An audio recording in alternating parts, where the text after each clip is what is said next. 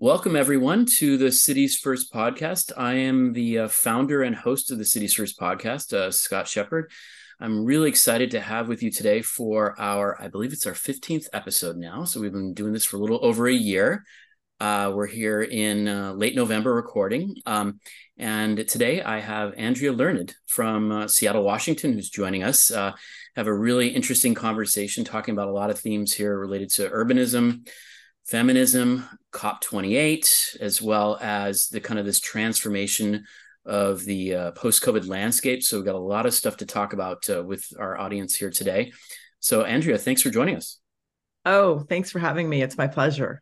Yeah, that's great. So I think we're going to have a really healthy exchange and a lot of really topical things to cover here. So just get everyone going here. I think everyone knows the theme, but just kind of go through the bio, go through a series of questions kind of in a roundtable format. It's very conversational. And then we'll just kind of wrap it up with some thoughts towards, the landscape in the future. And we'll kind of continue on. So just a little bit about Andrea. So Andrea Learned is the founder of Learned On LLC. She is a sustainability-focused writer and communication strategist specializing in digital thought leadership. Her early career success in marketing to women, culminating with the publishing of her book, Don't Think Pink, gives her current sustainability and leadership work an underlying gender lens as well. After a year serving as a We Mean Business Coalition social engagement strategist around COP21, Andrea has returned to her independent consultancy and is back to leveraging her networks and guiding clients to leadership platforms for a carbon footprint countering positive collective impact. I hope I read that right. Did I get that right? So anyway, welcome, Andrea. This is a real pleasure. And you have your kind of fingers in many different ventures and programs, in Seattle and globally. So it's really inspirational to kind of hear about your take on leadership.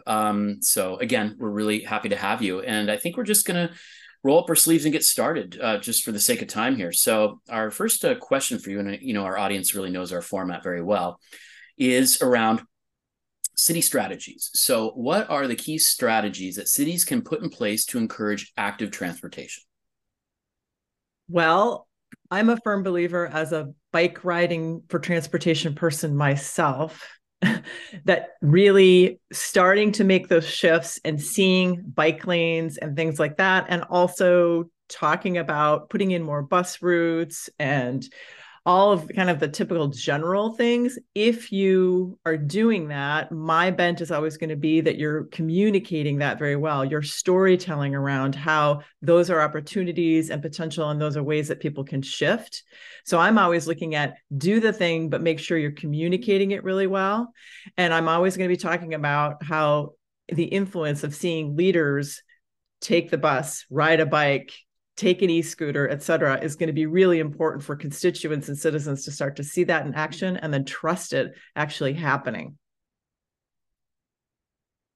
Sorry, I muted myself. A little glitch when we do the live recordings. But to kind of further that point, lead by example. So just to layer in what you're saying.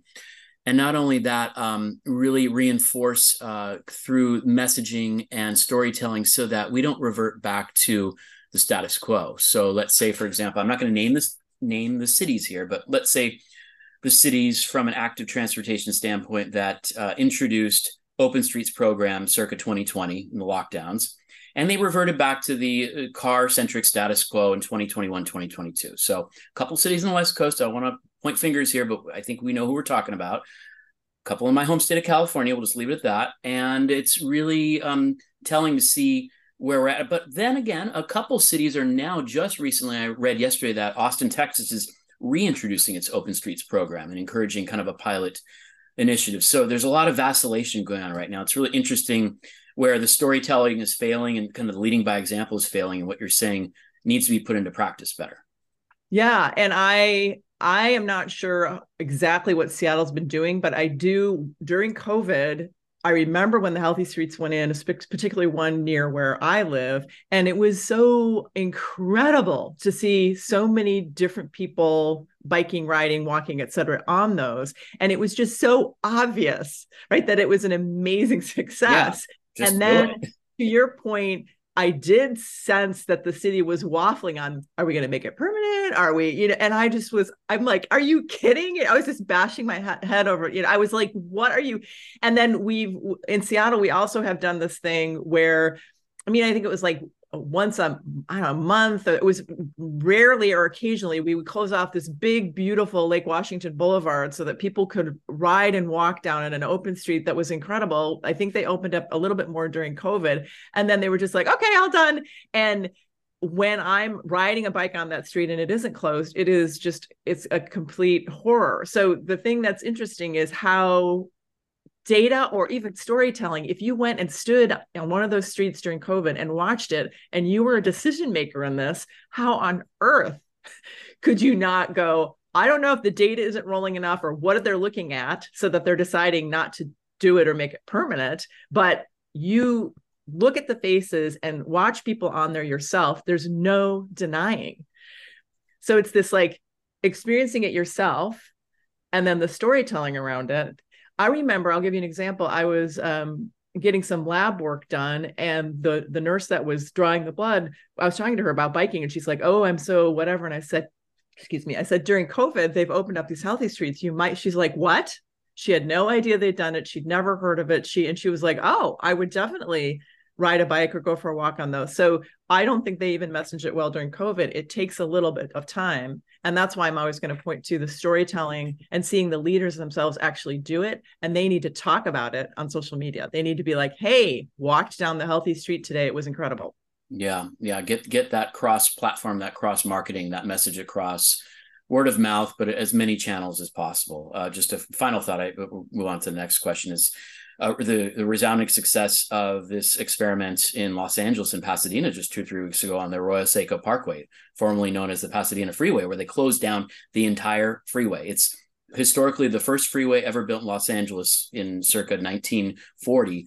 And it's really the symbol of, the auto culture in LA, and it was closed down just for pedestrians and cyclists. And it was something no Angelino such as myself has ever seen in our life. And everyone was happy and they loved it.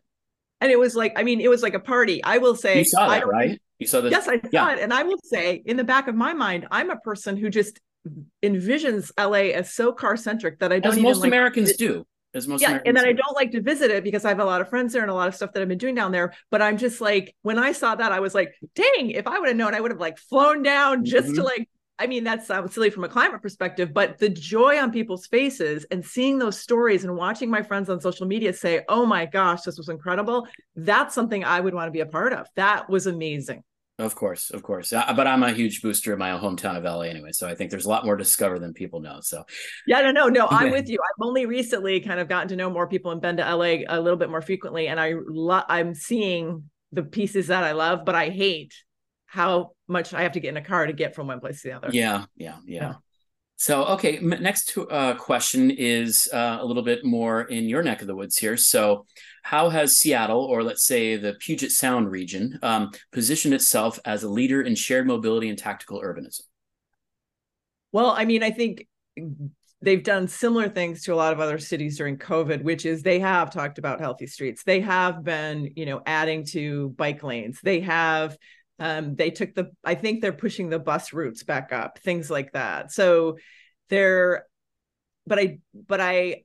somebody who thinks that they're backpedaling a little bit or kind of going a little slowly. But it's interesting because during COVID, e-bikes, as we all know, got so much publicity, and all of a sudden people were realizing they could use them. I myself am seeing a lot of anecdotal, my neighbors, all sorts of people who would never have considered riding a bike for a commute downtown are doing it. And so again, sort of the storytelling and the personal experience and having a wide open space and maybe fewer cars on the road, and that opportunity during COVID to try it and see what an amazing kind of transportation option that was. A lot of people have sort of kept on it. I'm not sure to the degree that the city of Seattle, what they're doing and their messaging around that. Again, I'm going to always go to communications, but I've seen the citizens of Seattle uptake whenever. I'll give you an example. We have been pushing and pushing for years for a certain route that goes under the Ballard Bridge, and there's train tracks underneath it. We have been pushing for years. It is, people wipe out there all the time. It's horrible. Years and years and years and years. And only recently something happened and they were all like, oh, we'll get on it. They fixed it overnight. Yeah, and now yeah, it there's happens that way and now sometimes. there's this route, and people are like, that one thing kept people from using that bike route Yeah. years. And so this is like, it's like tactical being, oh, I guess we can overnight figure that out. They Hmm. did it. They got great news coverage. They got people immediately. I immediately wrote down there just to give it a try. That's the kind of thing. Listen, really think about how much time and how much energy and money it would take to fix that little thing. You do it, and people will just be, and then our trust in what the city's going to do and how they'll respond in the future is that much higher. Do you think with the kind of the reconfiguration of the waterfronts and the elimination of the viaduct, that has opened up more opportunities for citizen engagements and kind of community involvement in terms of bringing the waterfront to the people and downtown and all that stuff? Or is that kind of not the opportunity materialized yet? They did not do it well. They did not really think about that. They've put in too many car lanes as it is. It continued to be really car It's pretty centric. wide, right? Yeah. It's And when very you wide. cross, So yeah. they did not do a good job of really understanding that before they did it. And Mm-hmm. they get a lot of guff on social media and from the urbanists here in Seattle. And I will say I avoid it like the plague. Still, even though they took that double decker Yeah. structure built in the And they were 1940s or doing 50s, as 50s, they were doing that double decker thing, people were like, oh, right. Like we could just see the waterfront was it's incredible. there. Yeah. Right. We had this vision and then they did it. And it's just like, I have been riding a bike for 30 years for transportation and I'll go there Because if it's I have. still a wide arterial. It's still very It's a wide to wide cross. arterial. There's a bike path kind of thing aligned with it, but you're also just right next to cars going and Yeah. you're sort of having to intermingle with tourists and whatever. It's just, it's not good. And I don't Mhm. think that It's too bad. yeah, it's really a bummer. Yeah, well, Seattle has the bones, though. It has the topography, which is a challenge like San Francisco, but it has the grid, or it has multiple overlapping grids from an urbanist perspective, and very kind of small blocks that you can cross and from an urban street network, kind of like downtown Portland. So it has all the bones to, promote walkability and promote active transportation and tactical urbanism. But let's hope over time things evolve. But we're not there yet. It sounds like. No, we aren't. Yeah. Okay. All right. Well, let's see how it goes. Okay. All right. So the next topic is a little bit more, maybe a little more near to your heart, is around how can communities create safe and empowering public spaces for women?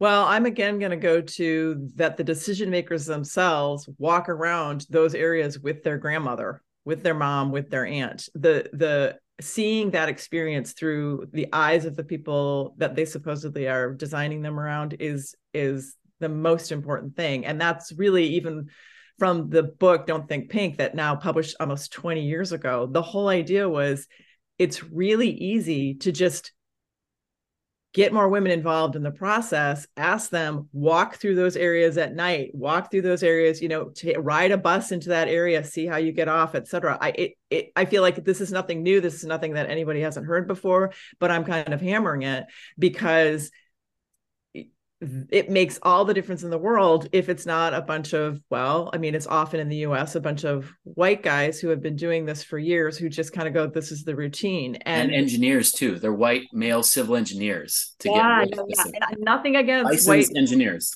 right? But the thing is I do think there's something to literally walking your mom or your grandma through that space or taking a bus and landing in that spot and then walking to a restaurant with your grandma and just asking her, like, would you ever do this at 8 o'clock at night? No way. Would I, all that kind of thing. And it's kind of storytelling or like including that lens in your life and in your planning process. I know that these things, there's a lot of community engagement and these big structured things where people are supposed to come and make comments. We know that it's very hard to get people to come and make comments or to go online and make comments. So I think the planners and the engineers, the people that are involved in this have to really just to themselves go, I'm going to take my wife, I'm going to take my daughter, I'm going to take my grandma through here, and we're going to check this out. I think that's a really easy clue. Well, I think the engineering profession and the planning profession in many realms has failed us in terms of really providing public spaces that are safe and accessible to all, of course, including women. And this, my take as a white male, as an American, but speaking about this, is that these professions are highly segmented, they're highly siloed, they're highly specialized, and to use the term, it's very Byzantine in terms of the public sector and government. So it's very opaque, almost by design, and meant to be inaccessible. And it's meant to be not necessarily as straightforward as logical as you think, because a lot of it is boosting the professional credibility of experts, quote unquote, of which Right. I would supposedly consider myself an expert as an urban planner. But again, taking that hat off and thinking myself as a human being, well, you know what? Are we really overcomplicating the process where mobility is really, this common thread for all in cities and public spaces, men and women, children, elderly, etc. So, I mean, have we over specialized these fields, let's say, for the last century since professional highway building and state DOTs were founded? And, this, like I said, this professional fraternity of white male civil engineers, like we're talking about. I mean, it really comes down to this over specialization, especially in North America and the United States, more so than here in Europe. Here in Europe, it's a bit more interdisciplinary. The lines bleed over between architects, engineers, surveyors, etc., across nations in Europe. But in the US, it's still very hyper specialized. And if you look at state and local DOTs, that's just the name of the game. Well, I have a question that's sort of for you related to that I see kind of as a symbol of the whole problem. And that is that whole idea of desire lines, even for walking, cross. Yes. You're like in a snow when people walk across the snow and you see. Like around college, like a college campus that's, Mhm. the quad, what happens. Yep.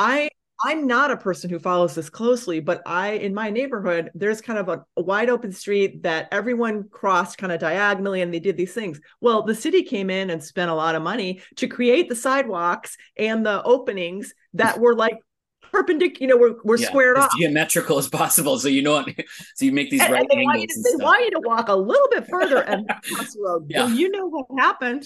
It's a big pile of mud on the diagonal because we're still all walking that. They're still crossing over it, even if they put a Oh my little. God. And so this is sort of a symptom of the whole thing. And so Yeah. it's like, this is what we do. Okay, we're going to do this. This is how we nudge everyone to walk this way. You know what? People aren't going to walk that way. Would you walk that way if you lived here? No, you wouldn't. And so it's just fascinating to me.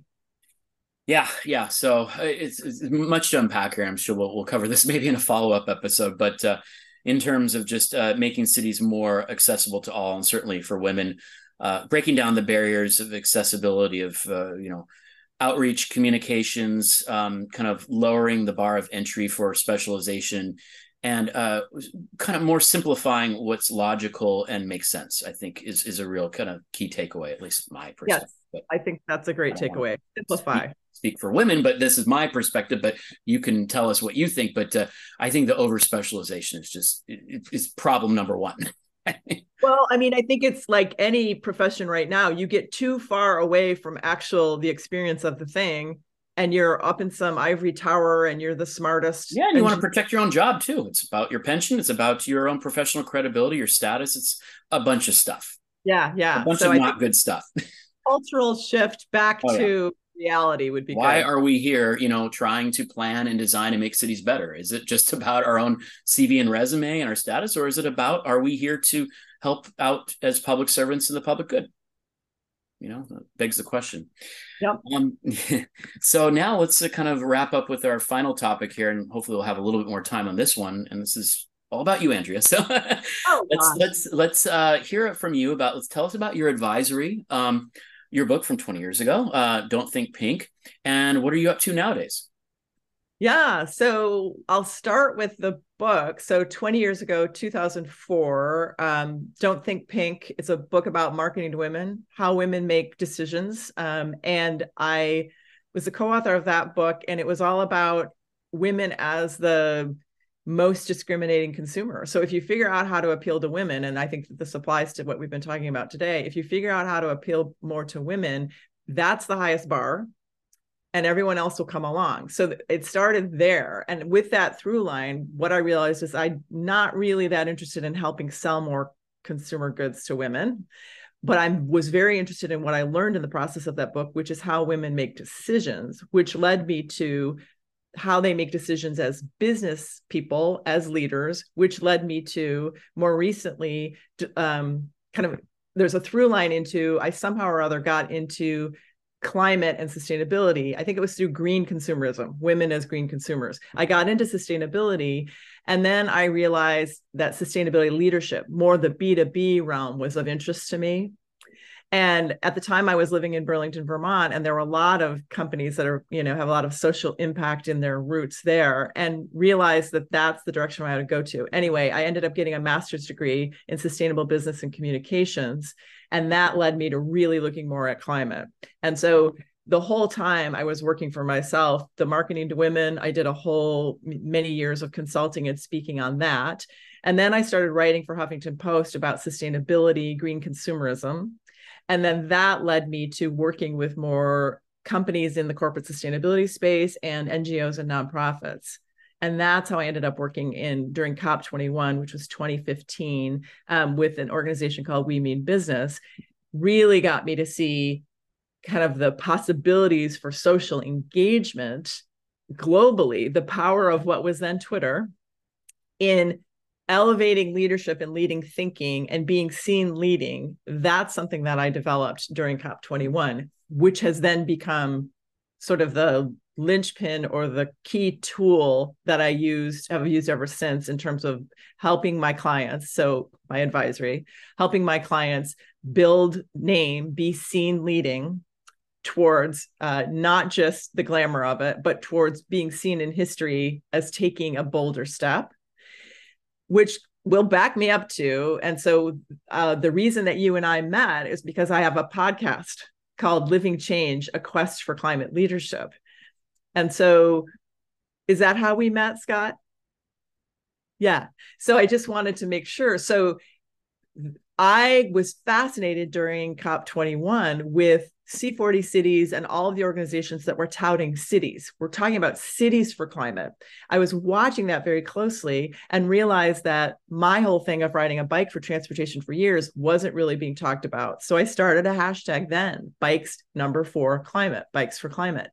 And then I just kept watching cities. So I've been watching cities ever since then, and watching also who I realized were leading, watching mayors like Anne Hidalgo in Paris really take bold leadership with regard to biking and bike lanes and being seen biking herself. All of this kind of ultimately, and I stayed in the corporate sustainability and the climate space, all of this led to I had the opportunity to do the Living Change podcast, A Quest for Climate Leadership. And the people I really was interested in interviewing were local lawmakers, mayors, city council people who themselves rode a bike for transportation, were seen riding a bike for transportation, i.e., they shared on their social media, oh, I just got in on my bike for my meeting. Here's me, like little hints that they themselves ride a bike for transportation, and how that translates into them being trusted as a leader, their constituents realizing that they actually have ridden a bus, taken a bike in their city, so they can trust the policies and the bus lanes and all the stuff that are coming in. My most fun interviews during the first season of Living Change were with Mark Gamba, a former mayor of Milwaukee, which is a town outside of Portland, who's now in the Oregon House. He himself rides a bike for transportation. He's a former National Geographic photographer, so he's got a view on climate. John Bowders, who anyone who's on Twitter knows, the mayor of Emeryville, who himself is very loud about biking and social justice and all of that. He's amazing. Alex Fish out of Culver City. So it was talking with these mayors. And again, it wasn't all men. I also talked with Barbara Buffalo, who's the mayor of Columbia, Missouri, about how she herself and her husband wanted to live in a town where they could bike for transportation. And thus now she's in city leadership. She's the mayor. She's seen biking. It's very important to her. And then another woman, Robin Douglas, who is in the Maryland State Assembly, who is doing major, incredible work and the community kind of impact level and social justice. running around making sure that she's seen biking herself and that it's very visible that she's taking transit, and just building wonderful community engagement around it and making huge change. So I'm looking for what's happened with my career. The through line is just leadership in terms of raising the bar and changing things in a really good way for people, and that these people get seen for it. I want to use my platform to make sure that leaders who are walking the talk are seen doing it, and that becomes the new social norm for leadership. I'm sick of the social norm for leadership being, oh, they just pulled up in their gigantic black SUV for a climate talk, blah, blah, blah. I want the storytelling to be, there are a lot more people, and the most relevant leaders are the ones who are in their home cities, riding a bike for transportation, being seen walking, being seen on a bus, things like that. I think Michelle, the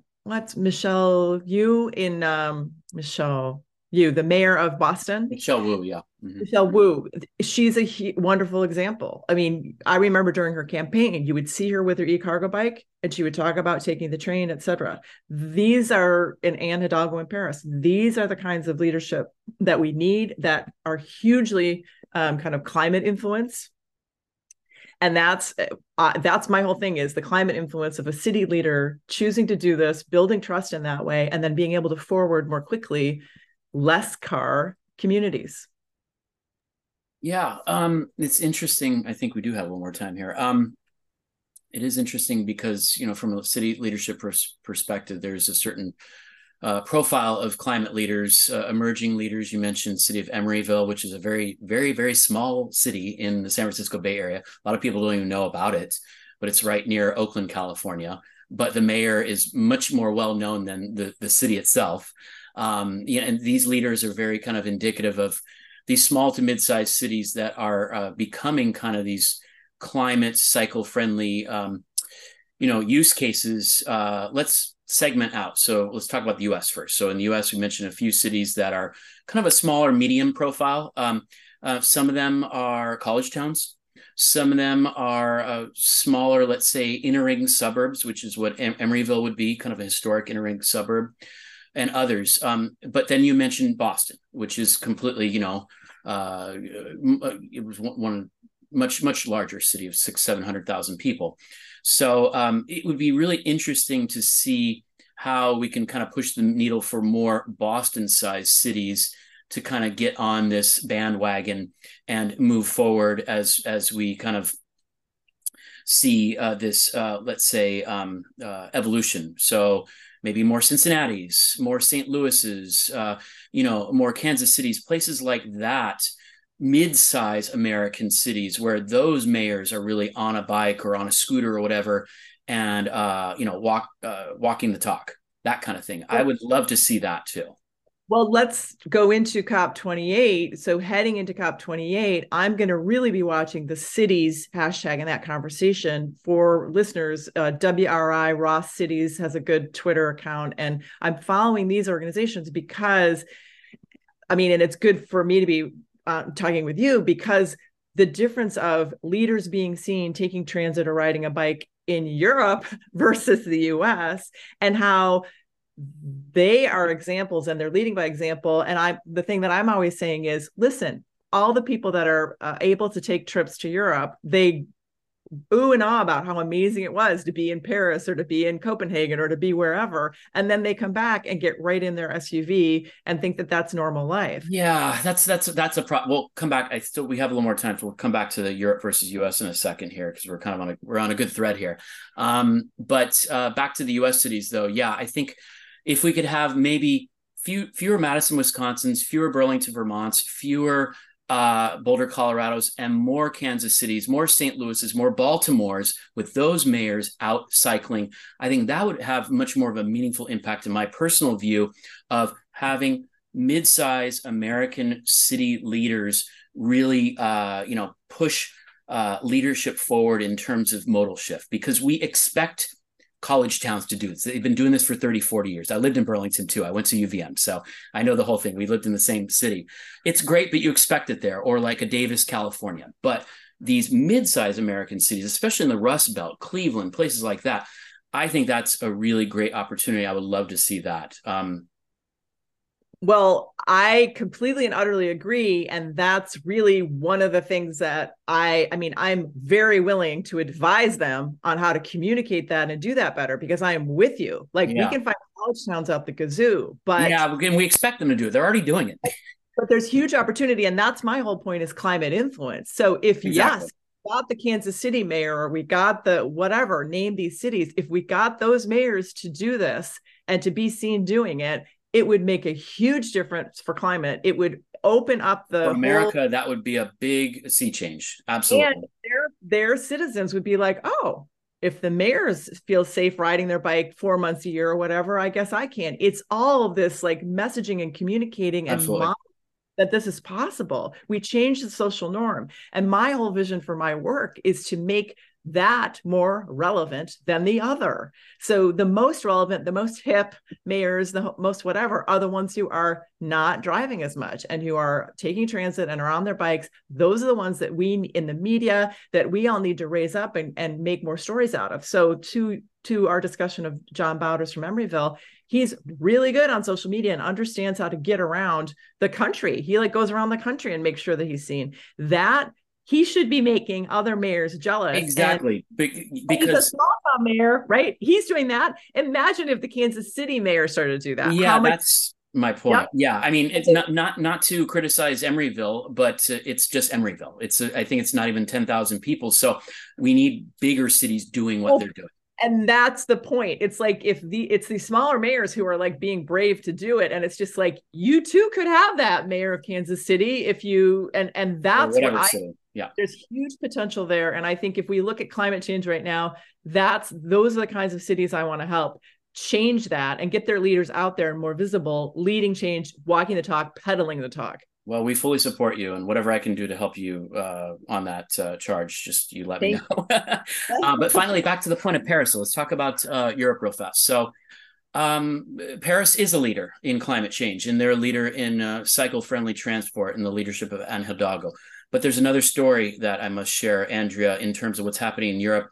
The unsung cities in Europe that are not getting enough media attention, that have made a much bigger impact in terms of sustainable modal shift than Paris or Copenhagen or Amsterdam have. And those are cities like Milan, like Seville, Spain, like Lisbon, Portugal, like Berlin, Germany, like Budapest, Hungary. They're not getting enough media attention. They're the ones that have gone from very highly car-centric societies before COVID, just 4 or 5 years ago, to cities that have complete cycle networks and a very large shift in modal split just in the last 3 or 4 years. So I'm not trying to, again, criticize what has happened in Paris, but I would like to see more media attention to these mid-sized European cities, especially in Southern Europe and in Central Europe, that have made a much more impactful change in modal shift than what we would expect this in Copenhagen. We would expect this in Amsterdam. And there's a lot of American urbanists who visit here in Europe and they come back to the US with envy and then they're very depressed thinking, okay, here's the US city. We get that. But what they should be doing is traveling to Milan, traveling to Berlin, traveling to Budapest, going to Seville, and seeing that is where the action is in Europe right now. It's actually not in Paris. It's not in Copenhagen or Amsterdam. It's in these other cities that used to be very car centric. And what they've done with limited budgets in a short period of time is absolutely amazing. I would love, as somebody who has a platform about this, to give all of those cities much more publicity and also That's the to be cities smart, first. This is my right, point. to be right. I mean, that's what you're doing, That's what and I think. the point is that the media that are covering climate, right, in the US It's overly dominated with Paris, though, right now. That's well, but this is what I'm saying is they need to see this. So it's like your podcast, my podcast, elevating different cities so that there are different stories to be told. But to my point, the mayors and kind of the leaders of those cities need to do a better job, like Anne Hidalgo's team, right, of making sure they're seen for that. Yeah, so Paris is very great at marketing. So they've done a great job at self-promoting, but not enough other European cities have self-promoted as well as Paris. So I think they need to step up their game.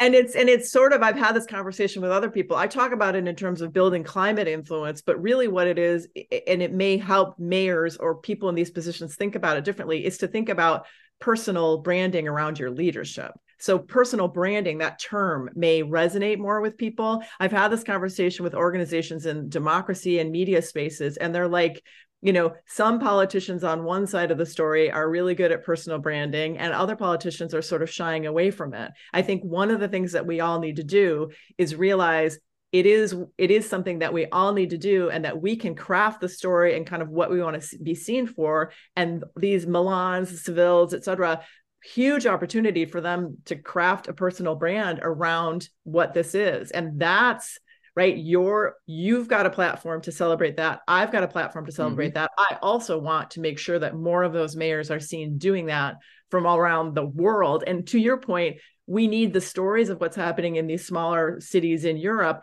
to get bigger, so that people don't go, well, it's only just Paris that can do that because they're That's all we hear now. We've been hearing for right? about a year or two now in the run up to the Olympics. It is all we hear. That's all you hear in the US.